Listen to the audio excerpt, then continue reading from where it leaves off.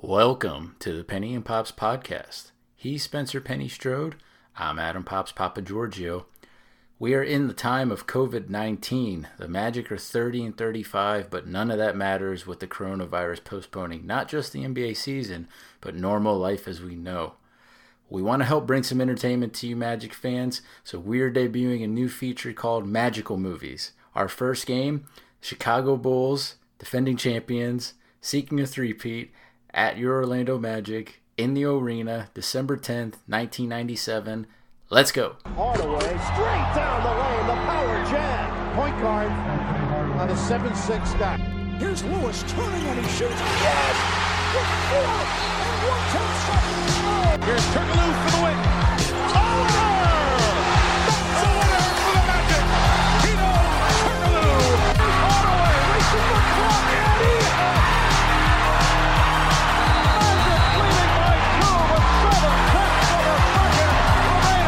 They lob it up high. Howard! Oh, man!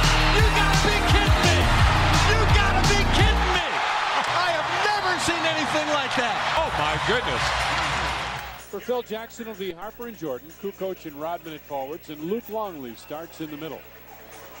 For Chuck Daly, it's Mark Price and Gerald Wilkins, Bo Outlaw, Horace Grant, and Ronnie Cycli is their starting center. Steele. Bo Outlaw pushes it up the floor against Luke and slams it home. With the fake, had it blocked, put it back up, knocked away. Tony tips it out. And Armstrong saves it to Derek Harper. That is a great play. What a tremendous hustle.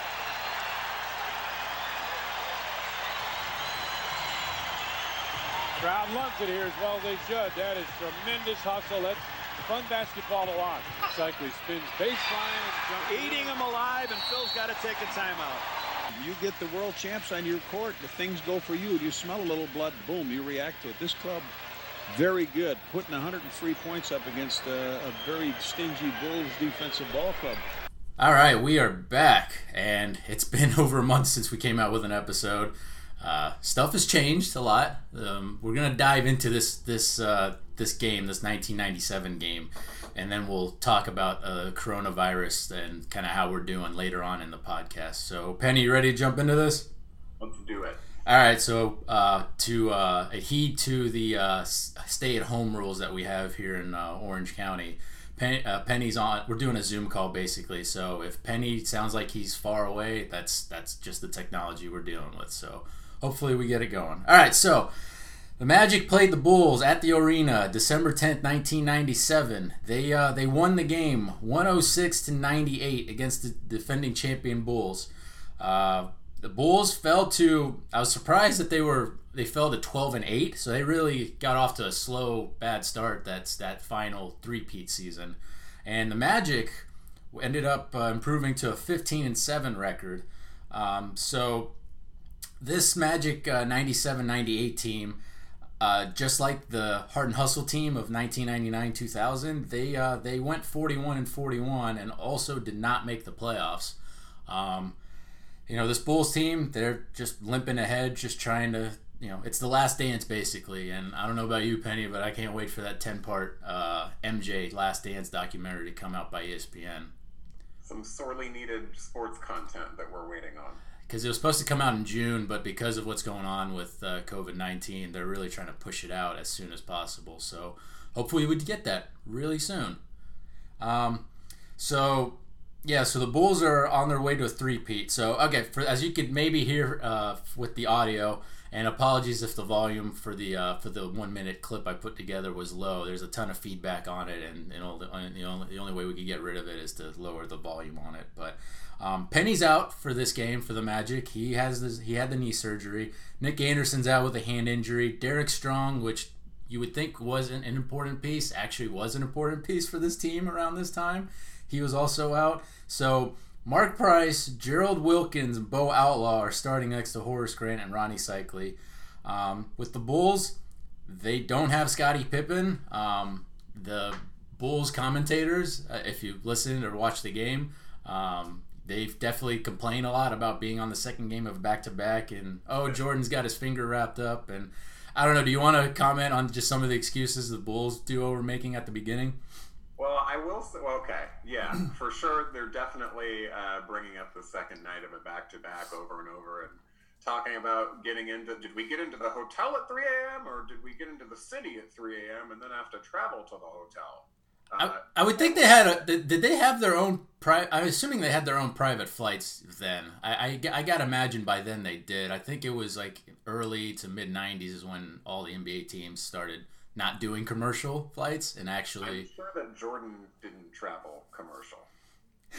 So I would hope the whole team was together, but yeah, that's right. I mean, Jordan had more access to anything he wanted than his teammates. So anyway, yeah, that was when teams were, getting into the hotel at 3 a.m. nowadays, that turns into like 1 a.m. at the latest now. So that's just very interesting. I will say that, obviously we're spoiled with David Steele and Jeff Turner and much more spoiled previously with Matty Gugas. Mm-hmm.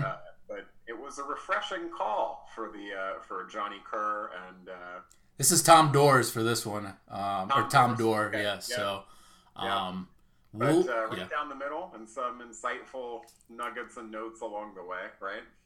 Yeah, so Michael Jordan, who most Magic fans, if you've looked on YouTube, and that's the other thing with this series is we're trying to do games where you can see all the games entirely on YouTube, and pretty much all those 90s games, Jordan's dropping at least 40 points. In this one against the Magic, he drops what's I definitely consider a quiet 25 points, and I'm going to give Gerald Wilkins a ton of credit defensively for that. So if you've ever listened to, say, like The Ringer, they'll do like a rewatchables of a game. We're kind of doing that, except we're making the categories and obviously focusing in on just Magic stuff. But just going over a few details before we get into said categories. I just love how determined Horace Grant still is playing his former team that he won championships with. You just don't see that type of anger anymore. I mean, Horace won those first 3 championships with the Bulls, and to see how pissed off he was from, as soon as he joined the Magic in '94, all the way through to the end, it's just great. He's playing with a little extra. Yeah, it definitely meant a lot more to him, and he wasn't like a hugely emotional player, right? No, he was a very level-headed guy. That's what he was the key piece that made those mid-90s Magic teams awesome. He literally was the last, he had been there before. He knew what it took to be on a championship team. But I mean, Horace during this stretch, during this stretch in this 97-98 season, he's averaging like 15 17 points per game. He's putting up points, whereas when it was both Shaq and Penny, he was pretty much the fourth scoring option. Right. So it's a very tight first half. The Bulls lead at halftime by 5. Dennis Rodman is annoying the whole game. I mean, you can just see why people hated him, playing against him anyway. And I will say that the lead scorer of this game is Ronnie Cycli, and he has a terrible shooting game, but he goes 16 of 17 from the free throw line. And you and I haven't seen this from a Magic team since Dwight Howard was on the team. And that's because Dwight would get hacked, and he certainly wasn't going 16 to 17. He'd go 9 to 17 from the free throw line.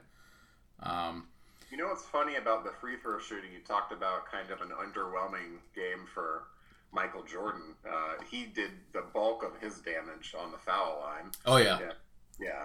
But Dennis Rodman, there's a graphic, the first trip that he goes to the line, I think it's the first quarter, they flash the graphic, Dennis Rodman shooting 34.5% from the free throw line. Oh my God, I forgot seeing that. Holy shit.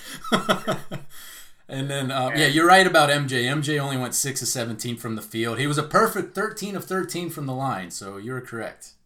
So Rodman's free throw shooting of 34.5% is only the 3rd worst in the league. I don't know who was worse than him at the time, but there were two worst free throw shooters in the NBA as of December 1997. Can I guess Chris Dudley?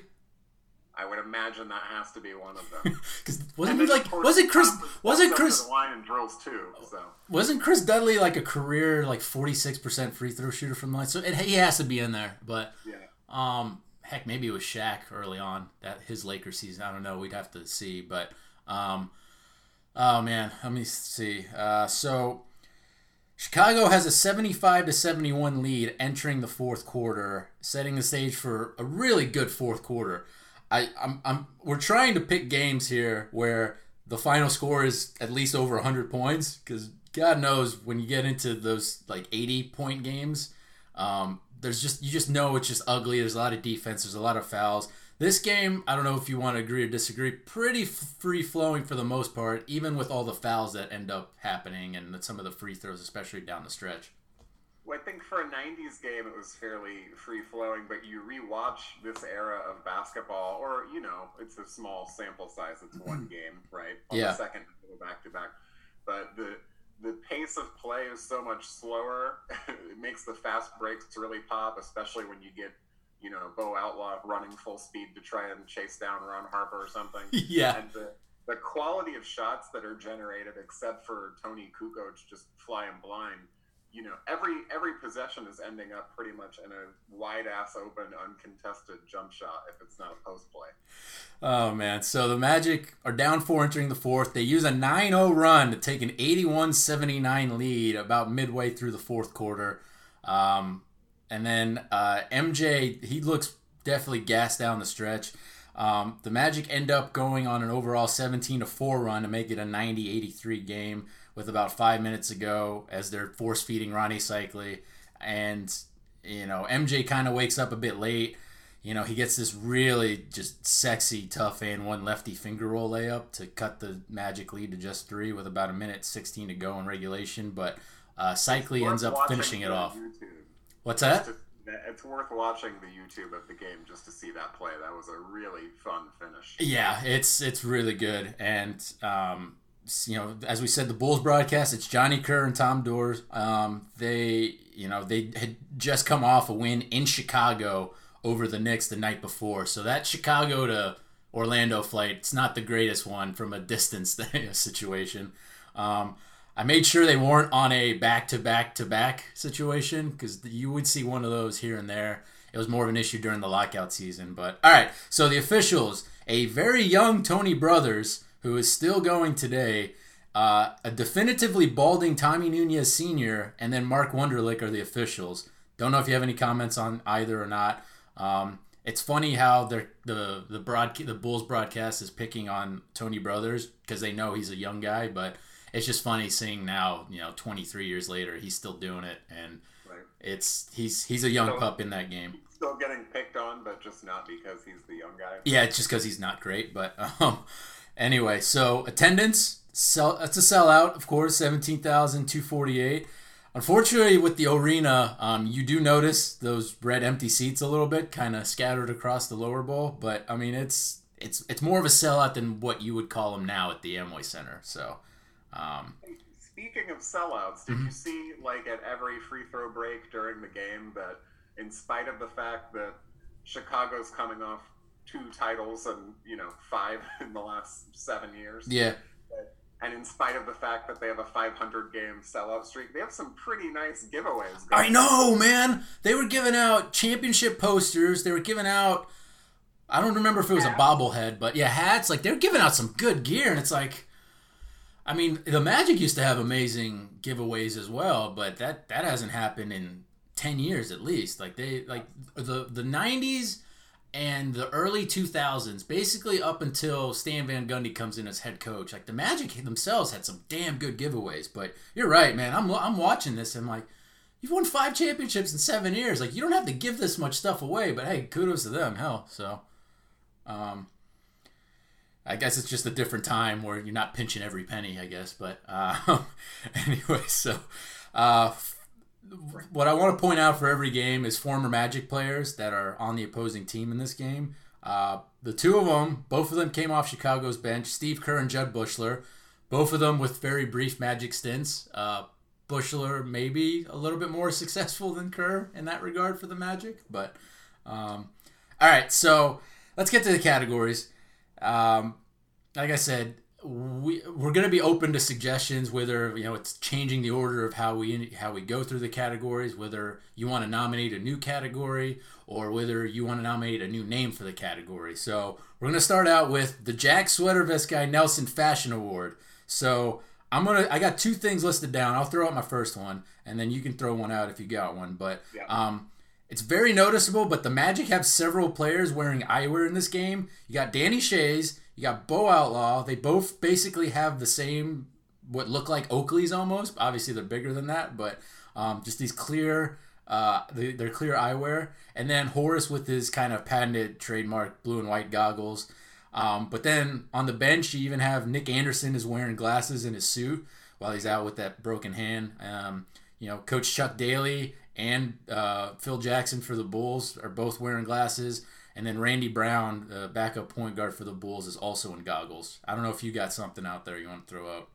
No, my pick was exactly the same. I think it was fun watching the cutaways to Nick Anderson injured on the bench with the folding chair pulled up like perpendicular to the actual bench, and then just consistently adjusting the eyewear that's probably not prescription for him. No.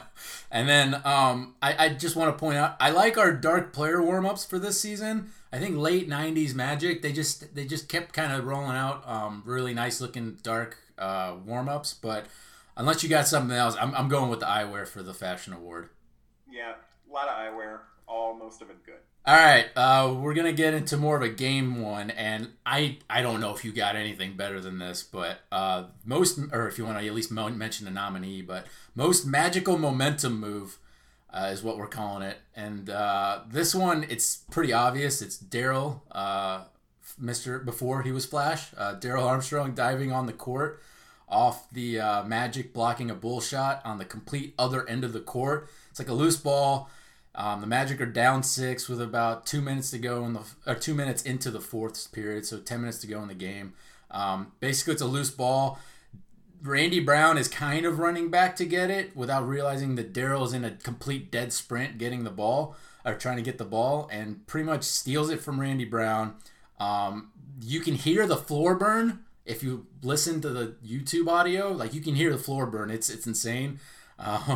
And as Daryl's on the ground, while he's still on his back, he feeds Derek Harper for this just smooth layup. Magic are down 4. It's a huge boost for the team and the crowd. Everybody's on their feet. It's like about 30 seconds plus of their sustained, like, holy shit energy. Even the Bulls broadcast has to praise the play. And then, we can call it a sequence or not, because a minute later, Daryl then forces another Randy Brown turnover where the refs definitely miss a foul, but instead they end up tagging Randy Brown with a technical foul. So that's my swing. That's my magical momentum move. I don't know if you got like another nominee there, Spence. No, it's 1A and 1B for those plays, but the funny part about it, the second one where Randy Brown immediately gets teed up afterwards. Yeah. Danny Shays is the guy who's selected to shoot the technical free throw, so he promptly clanks it. And Tony Kukoc comes down and hits like a highly contested rainbow shot that somehow goes in. So even though those plays generated a huge momentum swing, immediately after Kukoc comes back and puts one in your eye. I know, man. It's insane. And we'll talk more about Kukoc in this game, but I can't think of a better one, and it's a patented. I posted the GIF on my Twitter handle. When we post this podcast, I'll tie it to the thread that I have for it. But it's just insane how much ground Daryl covers, and it's one of those highlights that's on his Magic Hall of Fame highlight reel. And I wasn't always certain which game it was from until I found it on this. I'm like, oh, this is the game. Okay, so. All right. A lot of good. What's the other one where Shaq is sliding into the stanchion and looking left and right before he throws the ball over his head? Like, it was always on Inside Stuff every week. I don't know. A lot of good sliding player. I don't think that one's from his rookie year, because he looks a little bit bigger in that one. Maybe it's his sophomore season with the Magic. I don't know, but I can't remember what game that's from, and I'd like to find it. The parquet floor, very smooth. Yeah, maybe we haven't mentioned it, but we'll mention it later. But all right, next award, because you and I love this, it's the Brian Hill clipboard smashing play of the game. So basically, any awful sequence or situation that would make a coach smash their clipboard, I have two. I'll give you the first one. I don't know if you have one, but I'll give you the first one. It's Ron Harper gets like 5 field goals in the paint in the middle of the second quarter in what seems like a 3-minute stretch, which includes like 3 tip-ins for field goals. And surprisingly, almost all of them come against Bo Outlaw, who we'll talk more about Bo, but that's one of them. I don't know if you got one. Okay. So mine is partially just a change. It was a different time. There was one sequence, I believe it's the second quarter, where the Bulls miss like 6 or 7 shots in a row, but get 6 or 7 consecutive offensive rebounds before they finally score on, I think it's a tip-in, or Luke Longley pulls something out of his ass or something. So first of all, you got Bo Outlaw as your small forward and then 2 other bigs. Like, you got to get a rebound eventually, even though you're going against Dennis Rodman. And then secondly, they used to play sound effects mid-possession. So when the Bulls would miss a shot, you would hear the womp-womp sound effect stuff, which doesn't exactly pay off when they keep possession for the next 90 seconds and then still score the ball. No, there's also some unfortunate timing with this one. Like, so the game ops crew wasn't on their game for this one necessarily, not 100%. Like, there's a couple times where they play the womp-womp sound effect for the Magic, and then they'll play like something positive for the Bulls. It's a lot of sound effects, which we'll talk about a little bit more as well. But all right, so another moment I have is the Bulls are down 3 with a minute to go in the game. Rodman's defending cycling the post. Ronnie does his patented baseline spin move, and Rodman just takes a swipe at Ronnie. He gets what I would consider a reputation flagrant foul, and basically it clinches the win for the Magic.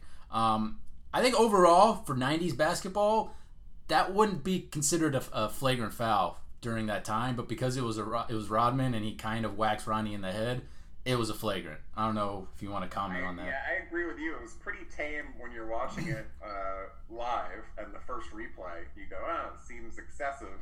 Then you watch it a couple more times, and you go, okay, he did foul him at his waist. He grabbed him, and then after the foul, he came through with the whiff on the head and neck and the follow through. But still, for 90s basketball, definitely more based on reputation than actual assault and battery on that play.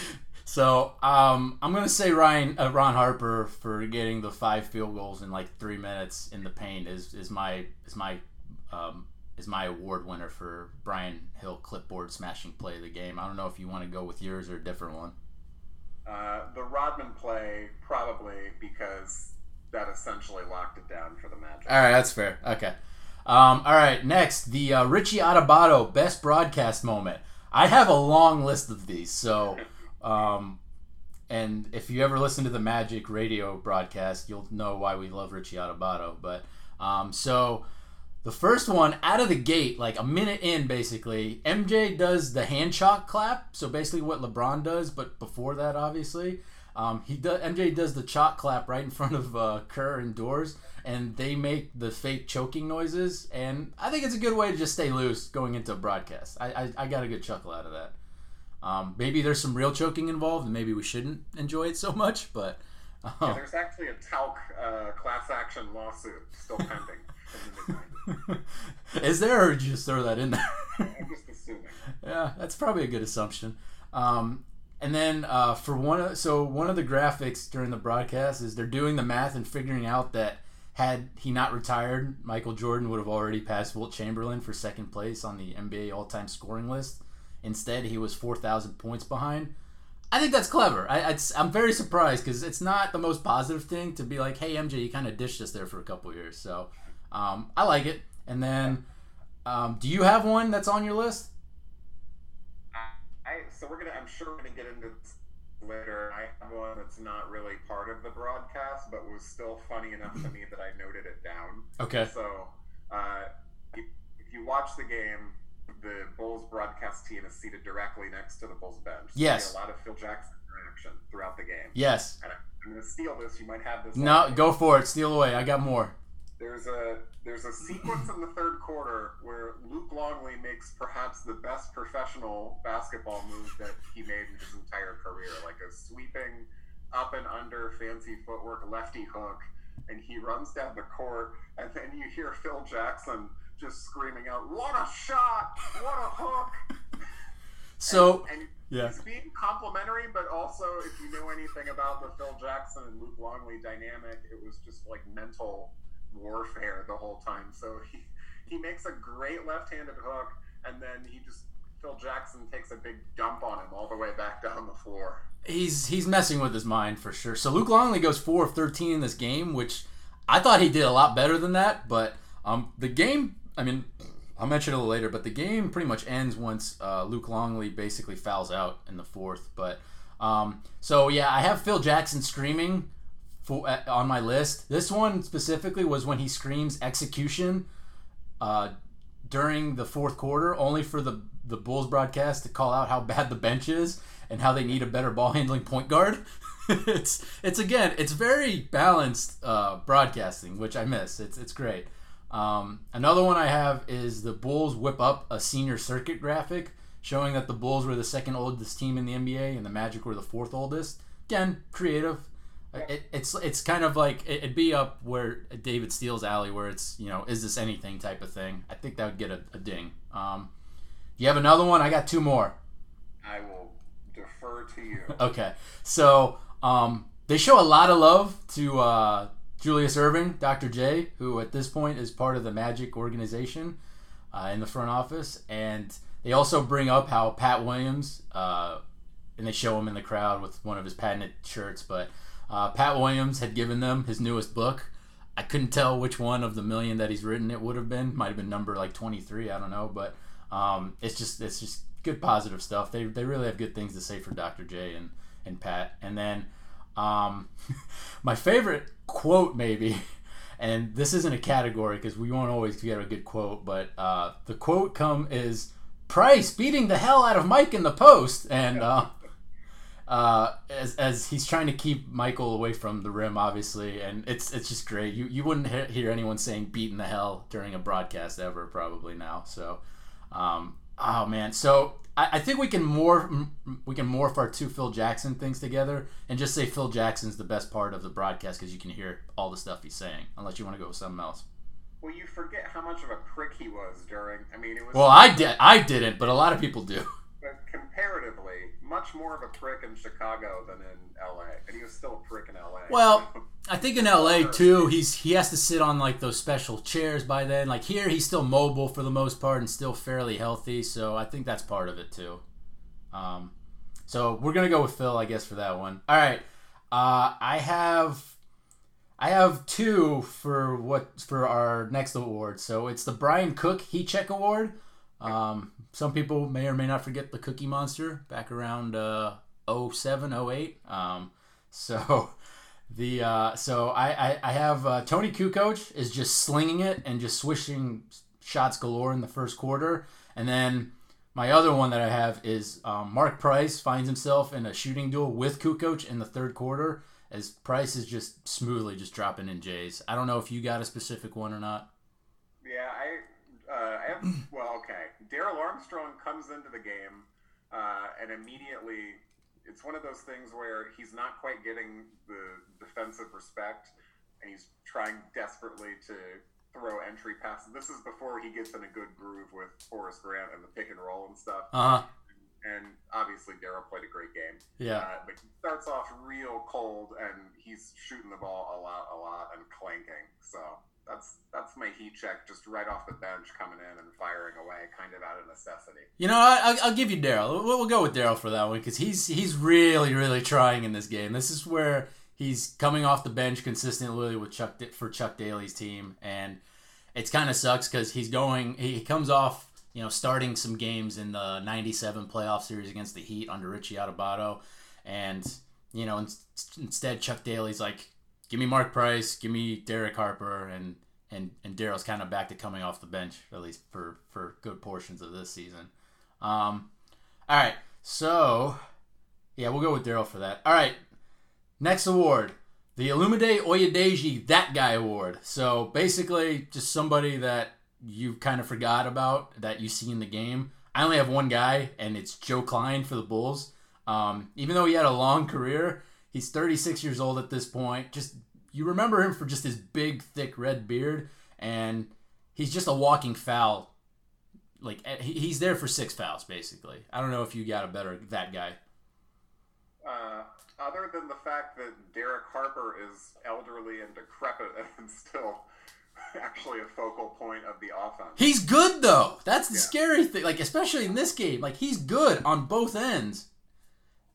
And so... Joe Klein is a relic of the every team needs a white stiff and Chicago needs 4 of them from the 90s. So pretty much any time he has to come in for either Longley or Rodman, just the Magic go on a run basically in this game. It's great. I love it.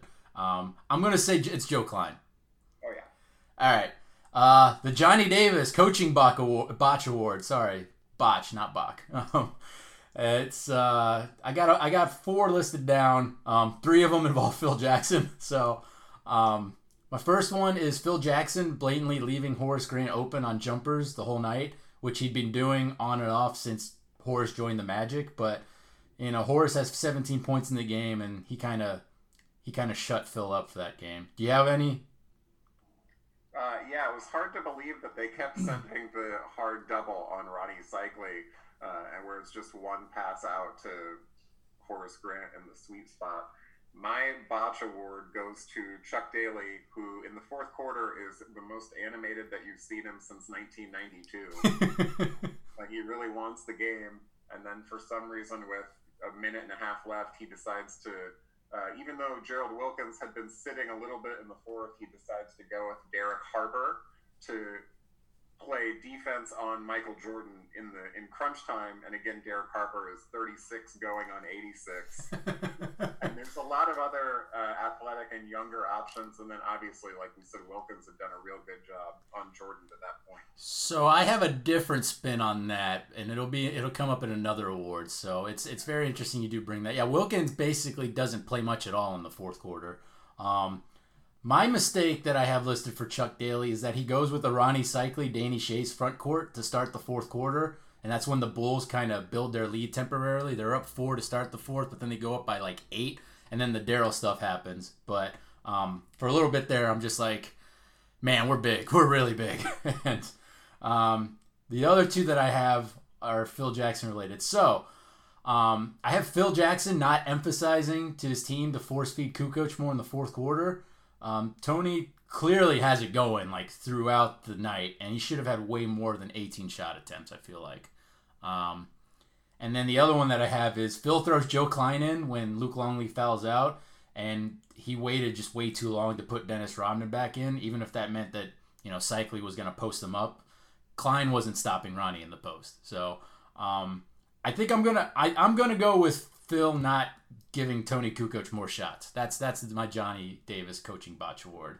I don't know which one you want to go with.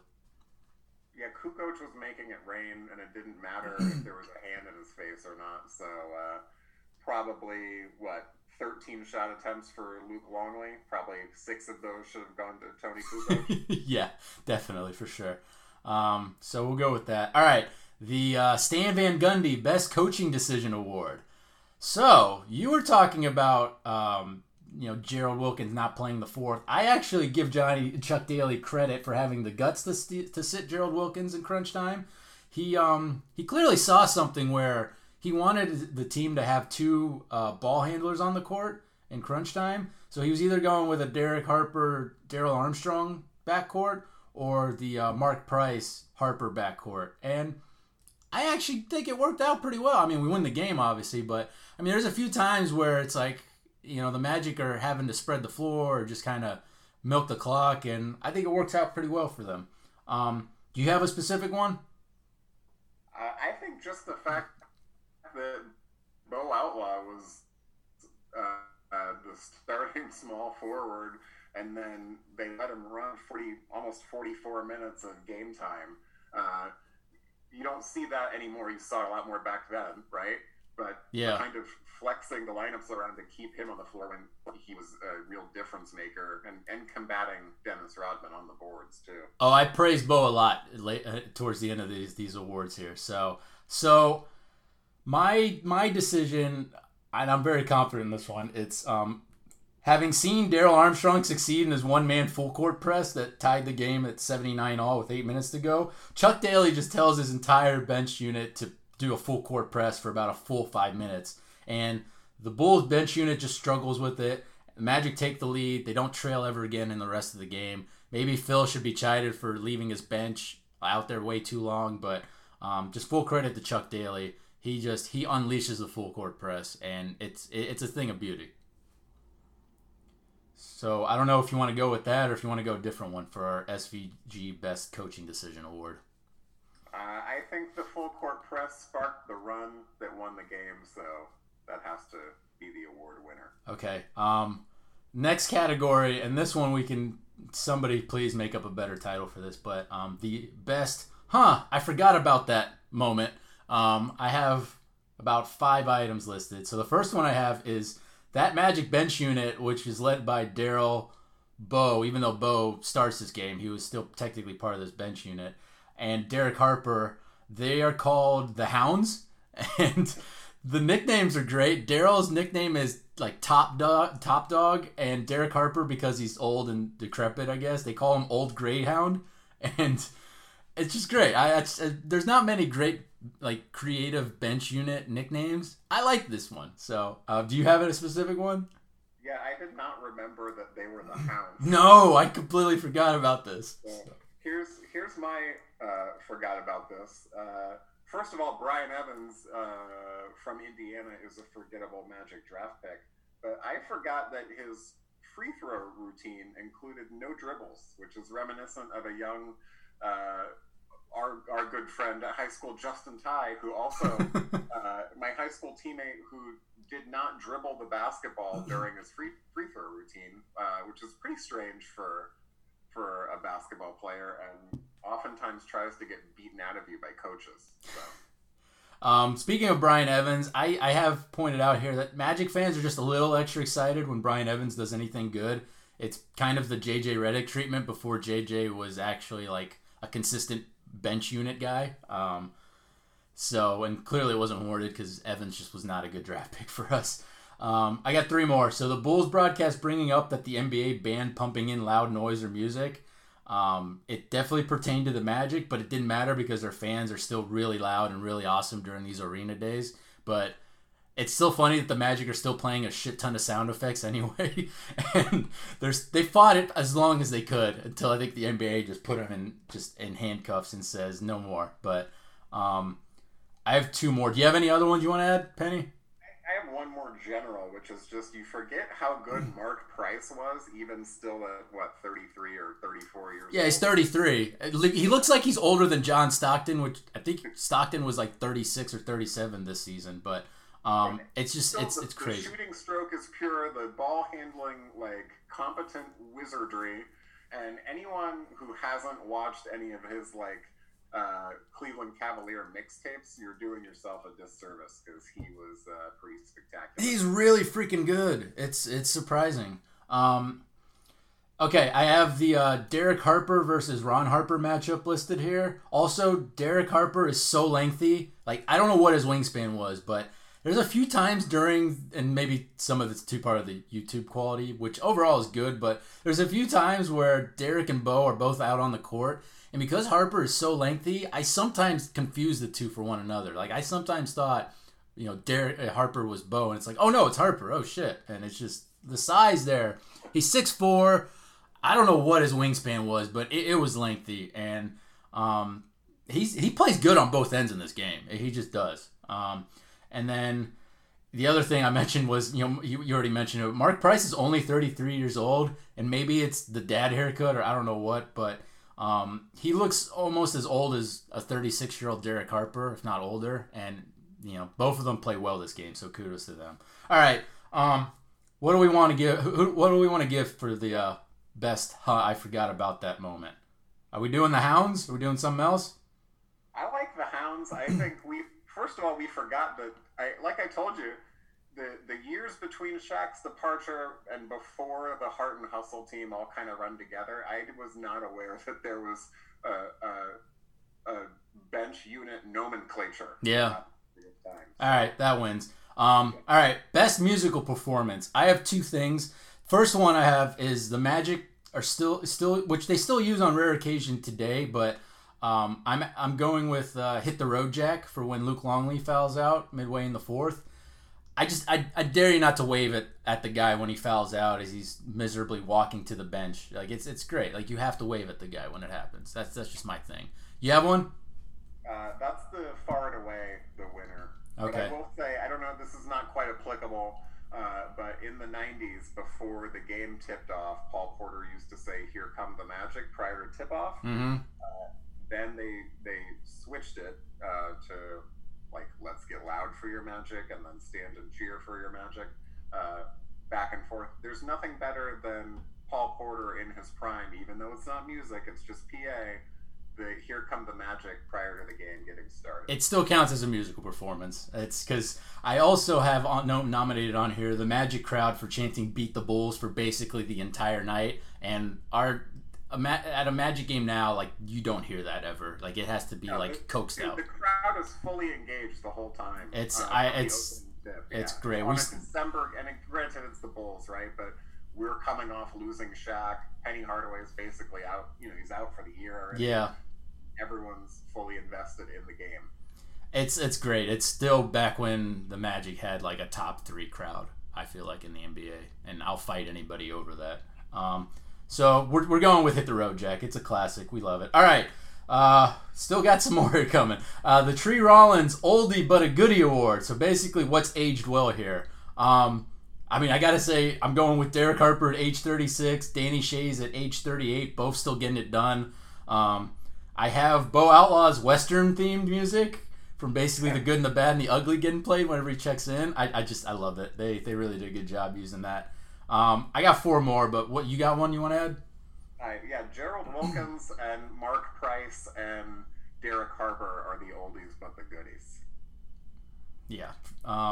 So I also added the Goodings scorers table advertisement, that green-orange color clash, which it's horrible on the eyes, but you'll never forget it. It's really good advertising because you just can't forget the Goodings sign. You forget that the Magic used to have the billboards lining the court, which was a different look for the arena. You remember those mini shopping carts? That's pretty nostalgic for Goodings, right? Yeah, I love those things. I miss Goodings. There used to be a Goodings right near my house growing up near the Conway area. Those are long gone around here. I got 3 more. So Chuck Daly going with, and I had mentioned it in a previous category, but Chuck Daly going with 2 ball handling point guards late. I just feel like that's aged well, especially the way things are done now today. Like, you have to have like 3 or 4 ball handlers on the court, whereas in the 90s, like, they really still mostly depended on one guy bringing it up the court. And then 2 more. The Magic entered the game leading the league in fewest personal fouls committed per game, which I think would make Steve Clifford very proud. Again, this was a very good defensive Magic unit, especially at home. Like, they were a good home team. And then Magic fans getting extra loud when anything got called against Michael Jordan, be it a foul or illegal defensive call. Basically, it's the same way they would treat LeBron James now. So, man, which one of those you want to go with for a Tree Rollins Oldie But a Goodie Award? Oldie But a Goodie. Chuck Daly still getting it done, probably, right? Yeah, we're gonna go with that. I'm good with that. All right, I have for the next one, I have the Dominique Wilkins Oldie Not a Goodie Award. So basically, what's aged bad here? This might be the clear winner, but it's the arena staff playing "Dude Looks Like a Lady," the song for Dennis Rodman when he picked up the flagrant foul and he's kind of having a fit, and that song just wouldn't fly now in 2020 when you play that for a person. So I don't know if you got a specific one. I got 2 more. I have a couple others, but that's going to be the clear winner. Danny Shays old.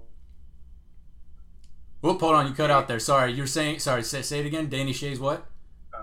Yeah, Danny Shays like rigor mortis style, just not being able to hit an uncontested jump shot standing all by himself, and then I have Brendan Surr, who you may remember. Your favorite person in the world? A long-time Chuck Daly assistant who has made more of a career off of knowing Chuck Daly and writing books, starting coaching clinics, and riding the coattails of a deceased basketball genius to hundreds of thousands, if not millions of dollars. It's unbelievable. The man, hey man, I gotta tip my hat to him almost. It's crazy what he's been able to do with that. But you wanted to add something to the Sir stuff or no? Yeah, well, just he's still coaching actually for the Stetson Hatters under former UCF coach Donnie Jones to this day. Right, he was Donnie Jones' assistant coach here for UCF too when he was coaching here. So, all right, I got two more. Bo Outlaw's shooting stroke and shot selections, just so unpredictable that it does benefit him a couple times during the game because the Bulls don't know how to defend him, but there's some bad missed shots in this game from Bo, and he still has a hell of a game, which we'll get to in a bit. I got one more. There's just a lot of long two-point jumpers in this game, just a lot of long twos in a game where each team hits 4 3-pointers. So, and I think one team went 4 for 16 from 3, the other went 4 for 15. That's just mid-late 90s basketball for the most part. Yeah. So, I'm going with the Dude Looks Like a Lady song. I don't know if you got any others you want to add. That's the far and away. All right. Most magical shots. So the most important basket in the game. I got 2 nominations. I have Ronnie Cycli's beautiful baseline post-up finger roll layup that he finished on Joe Klein to put the Magic up 7 with 5 minutes to go. I think that made it 90-83. And then the only other one I got is I'm giving Bo a shout-out for grabbing a rebound off his own missed free throw attempt late in the second quarter and just ramming it home with a dunk. Just great focus, just great just effort, and mine's going to be that Ronnie post-up finger roll. You got any? There was a very important Bo Outlaw offensive putback to beat the shot clock where he went up and under with a left hand. Yeah, you're right. Yeah. But I think the winner for me is Derek Harper converting the layup off of Darrell Armstrong. Okay, all right, that's fair. I'll give you the Derek Harper. I mean, that's a huge basket. It really is. Just that whole play, it swings the whole game, and yeah, it's big. So, all right, is anyone at their peak here in this game? So, I have a few. I have quite a few here. I have Phil Jackson's complaining might be at its peak here, and maybe it's solely because the Bulls broadcast mics pick up everything, but also it's the last year of him trying to deal with Jerry Reinsdorf and Jerry Krause too. He's probably fed up to the hilt. He's trying to drag this team across the finish line for one more title. He's really giving it everything he's got. From a player perspective, I'm going to say a 26-year-old Bo Outlaw. This is his peak here. He has, in this game, he plays a game-high 43 minutes. He has 8 points, 16 rebounds, and 5 steals, which is just stellar. I mean, it's beautiful stuff. And then, this is his first Magic season. The Magic signed him, and they said it on the broadcast, they signed him to what they called the $1 million salary exemption back then. So, he's playing for $1 million. This season, Bo plays all 82 games. He starts 76 of them, and then he averages a career-high 9.5 points per game, averaging 36 minutes per game. I mean, Chuck really just, he uses as much Bo Outlaw as he can. It's really great. And then, I don't know if you have any other ones. I got 2 more. Bo Outlaw is probably peak year, but Horace Grant, interestingly enough, is still in the tail end of his prime. You're right. Interesting because he had a sustained period where he was equally effective for about 6 or 7 years. I think he's 31 here, so yeah, he's like right there at tail end. And I mean, with Penny out, with Nick out, I mean, this is a big injury year basically, and you know he shows up a lot. I mean, he has his own injury issues as well during this time, but he does well. And then I'm making an argument for Paul Porter. He looks like, there's a few times during the broadcast where you kind of see him. He looks like a world-famous opera singer here in 1997.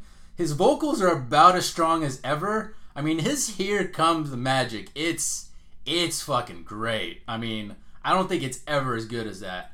And then he knows there's no more Shaq or Penny for this game anyway, for the rest of the season anyway. And so he knows he's got to get the fans more involved.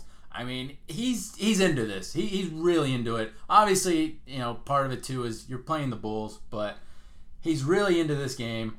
Piggybacking off the Paul Porter thing, I'm also going with the Arena in-game sound effects. I miss them. It's not perfect. They don't pitch a perfect game here, but the womp, womp, womp, womp, womp, and then just doing stuff like the Roadrunner beep beep, for Daryl when he checks into a game. Like they're really good. I don't know. It's tough. My answer is going to be Bo Outlaw, but there's tough. There's many ways you can go. Yeah, you make a compelling argument, and I'm a big Paul Porter fan, so he's my winner there. That's fine. We can ride with Paul here. We might bring up Paul on a few of these games, honestly, because depending on what on how much digging I do, I mean, there's only so many Magic games that are fully out there on YouTube, and hopefully the NBA during this coronavirus stuff doesn't start shutting down some of those feeds. That'll be just a disservice to fans. All right, I have one more award. Which player comes out of this game looking the best? So who's basically the winner of this game? I have two. The first one I have is you can make the case for Darrell Armstrong. It's 10 points in 20 minutes. Mark Price picks up 2 quick fouls like a minute and a half into the game. And then Darrell just makes his presence known immediately and often the whole night. And there's just multiple big-time hustle plays. And it's crazy. I got one more, but I don't know if you want to bring one up. I have two usual suspects. So the first is going to be Ronnie Cycli. Okay. Ronnie's my second guy, so yep, you make the case here. In spite of the fact that you, in watching this game, you remember that he absolutely refused to use his left hand for any reason whatsoever. He's still capable of being the workhorse down the stretch and putting a game on his back and sealing it. And the other person, again, who comes off looking the best, I think, is Horace Grant, who, as the camera trails the Magic through their victory tunnel walk, you see him reach out to a white woman fans. Yeah. And the grasp, it lasts a little bit too long. Oh. I'm going to say, whether or not he was in his prime on the floor, Horace Grant was in his prime in 1997. All right, that's fair, man.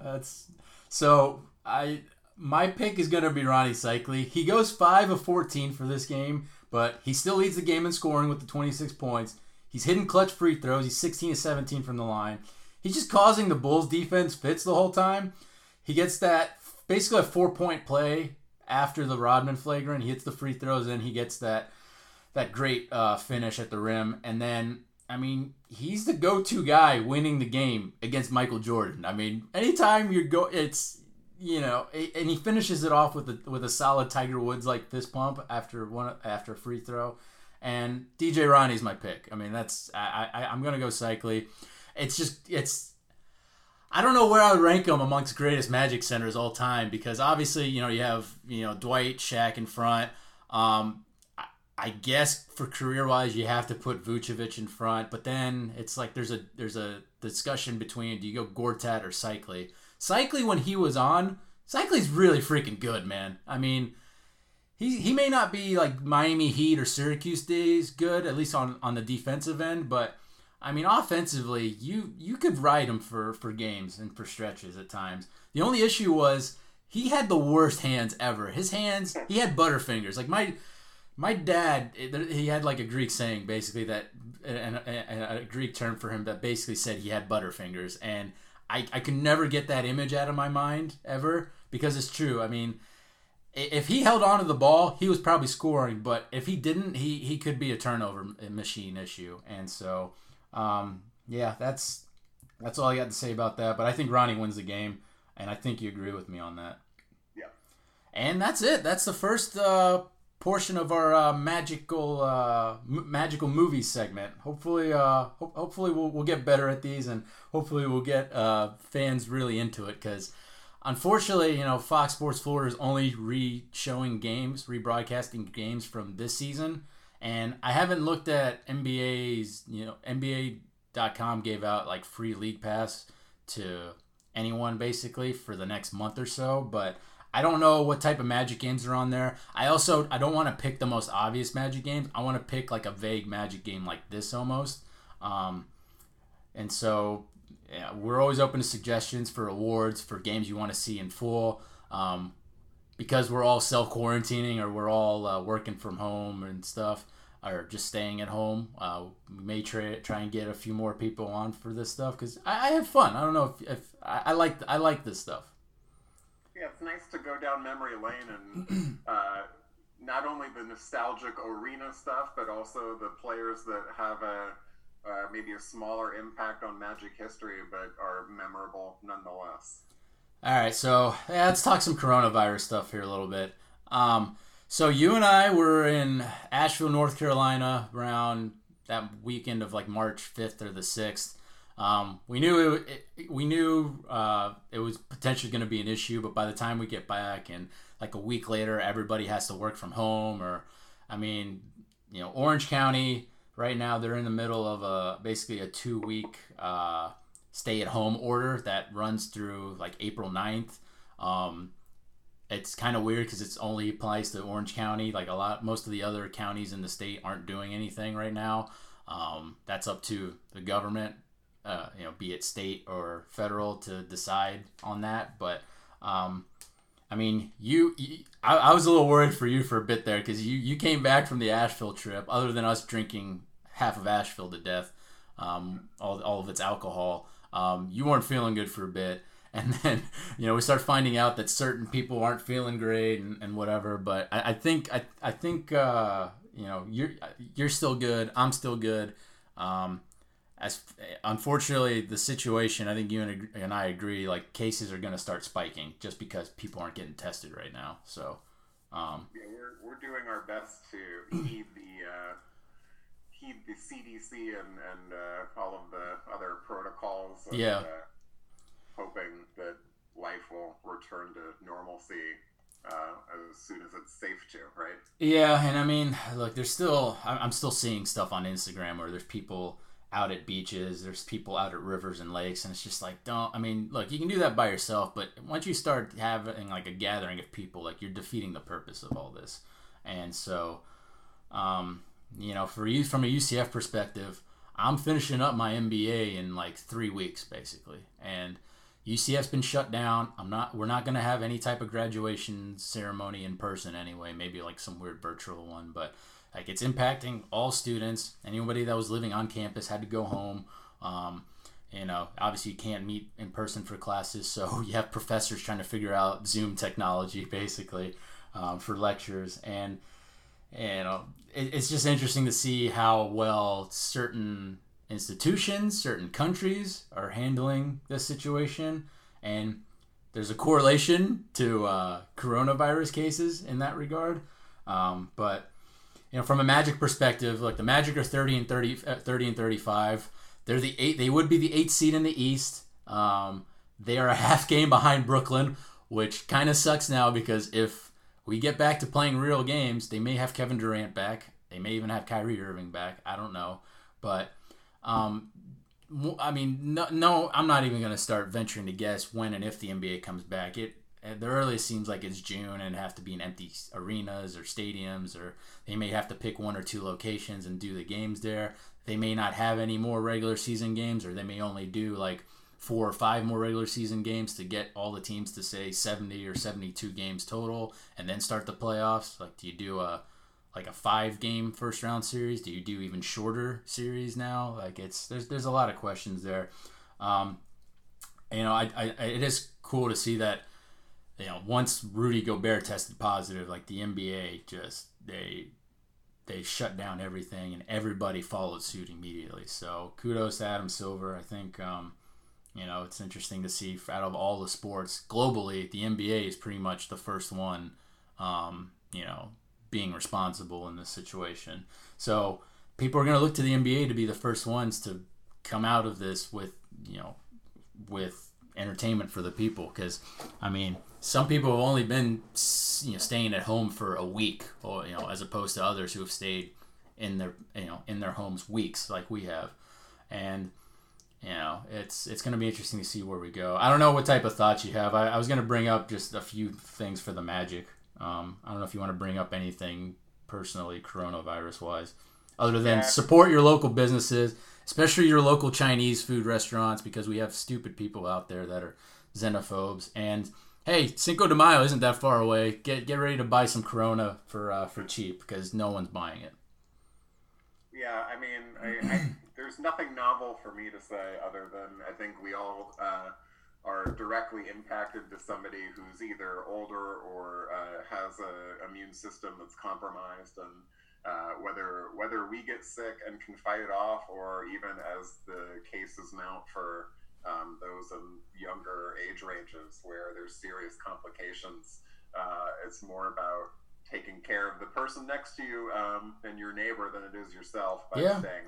So yeah, I mean, you and I are fine. I mean, there's nothing like heck, we both could have already had it for all we know. Like I had like one day where I wasn't feeling great. You had like 5 days where you weren't feeling great. So for all we know, like we've already had it or something. You know, we don't know. That's just how this virus works. And you know, again, it's not about you. It's about people that are more susceptible to what, you know, the type of harm this virus can do. So, all right. So looking at the Magic, I am going to be curious to see if and when the NBA gets restarted again, will they have both Jonathan Isaac and Al-Farouq Aminu available to them?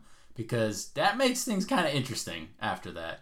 And I mean, you know, how much practice time are they going to allow these guys? That's the other thing. It's like you're going to have guys coming back, you know, out of shape, like out of sync. It might start looking like, you know, the 1999 lockout season where like first to 72 points wins a game. You know, who knows? But yeah, it's obviously the way, you know, the league works and the rules work. I don't think Chuma Okeke can play. Although I've made arguments where you can maybe protest and say, hey, maybe we can re-sign him for this stretch, but I don't think so. You're looking at Aminu and Isaac, hopefully. The Magic, and credit to the DeVos family, have done their part for its 1,800 part-time Magic, Solar Bear, and Lakeland Magic employees. You know, the DeVos family started a $2 million fund to basically fund the rest of the regular season games almost for these people, or at least it's the start of it. And it's probably going to require more. 8 Magic players were known to have added to this fund. Nikola Vucevic, Aaron Gordon, Markelle Fultz, Aminu, DJ Augustine, Jonathan Isaac, Mo Bamba, Michael Carter-Williams. So I don't know if other players added to it. I won't pick out if they did or not, whatever. But it looks like, you know, they're doing their part at least. That's the other worry now is, you know, you and I are lucky we can actually work from home, but there's all these people that, you know, especially in service industry jobs that have already been laid off or furloughed, and it's going to be tough. You know, sports and basketball, it means nothing compared to what's going on out there with all the thousands of people dying. And so, you know, but we are a Magic basketball podcast, so we try to focus more on the basketball side of things, but you know, you got the NBA that's losing money. I mean, you got all sports leagues losing money, but it's going to be interesting to see what happens to the salary cap situation, because I don't know if you want to agree or disagree, Penny, but if I'm Evan Fournier now and I'm seeing the salary cap dropping, I might be picking up my $17 million player option now for the 2020-2021 season. I don't know if you agree or disagree. Yeah, I mean, I obviously the world economy as a whole is up in the air, and that directly impacts basketball revenue, which directly impacts the salary cap projections moving forward. So I think it depends a lot on the risk tolerance for the players involved, right? Yeah. Evan Fournier is probably more confident than your average player, but that being said, there's definitely some interesting decisions that'll be made, and some people will want the security.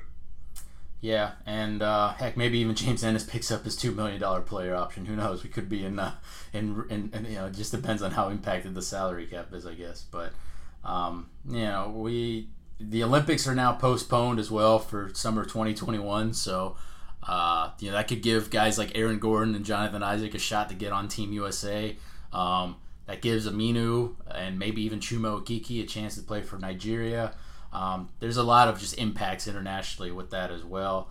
And if the NBA were to come back, and I mean, it's tough because there's no timeline. We don't know, like, you know, how far back the NBA would push its actual year. You know, the year ends, you know, or restarts July 1st. Do you push it to, you know, September 30th? You know, I don't know. So, but Do you think the NBA would tell teams, hey, we're going to complete the remaining regular season games? Or do you think they jump straight into the playoffs? Or what do you think? What would you have any specific ideas? And then we're not even talking about, you obviously can't go city to city. For at least at the start, like you might have to just cluster these teams in a few arenas. Like there's that factor too. Yeah, I wouldn't be surprised, to be honest with you, if they. There's no way they're going to finish a full 82-game regular season. I wouldn't be surprised if they did like a round robin kind of 1 week. Like divisional things where all the teams are kind of, kept in the same geography. Yeah. Maybe Southeast Division plays a round robin over the course of 7 days to finish out and get a lot, like you said, everyone gets 65 games or whatever, 70 games. And then they seed for the playoffs and do a shortened, revised postseason schedule. I would imagine that we'll see back-to-backs in the postseason. Yeah, you have to. I think that's definitely going to happen for sure. That's all I got. Like I said, if you don't need to be out there, if you're not, what they deemed part of the essential workforce, just don't go out. Plus, they're pulling people over now if you're wandering out. Like unless you're getting like food or, aiding a family member or something, just stay home. Because even the Florida, Surgeon General said that if you're over the age of 65 or if you're like susceptible to these types of diseases and whatnot, they want you staying home. So as healthy people, stay home. Just stay safe, stay at home, watch some of these old games with us, and we'll go from there. But any other point you want to add before we close out? I think you covered it succinctly, and I look forward to taking a trip down memory lane again soon with you. All right. Well, we appreciate you listening to another episode. Please subscribe and give us a wonderful rating. Tweet us any of your questions and feedback. Penny, what's your Twitter handle? At Spencer Strode. And I'm at Papa Giorgio MBO. And with that, go Magic. Take care. Wash your hands. Stay home. Get out the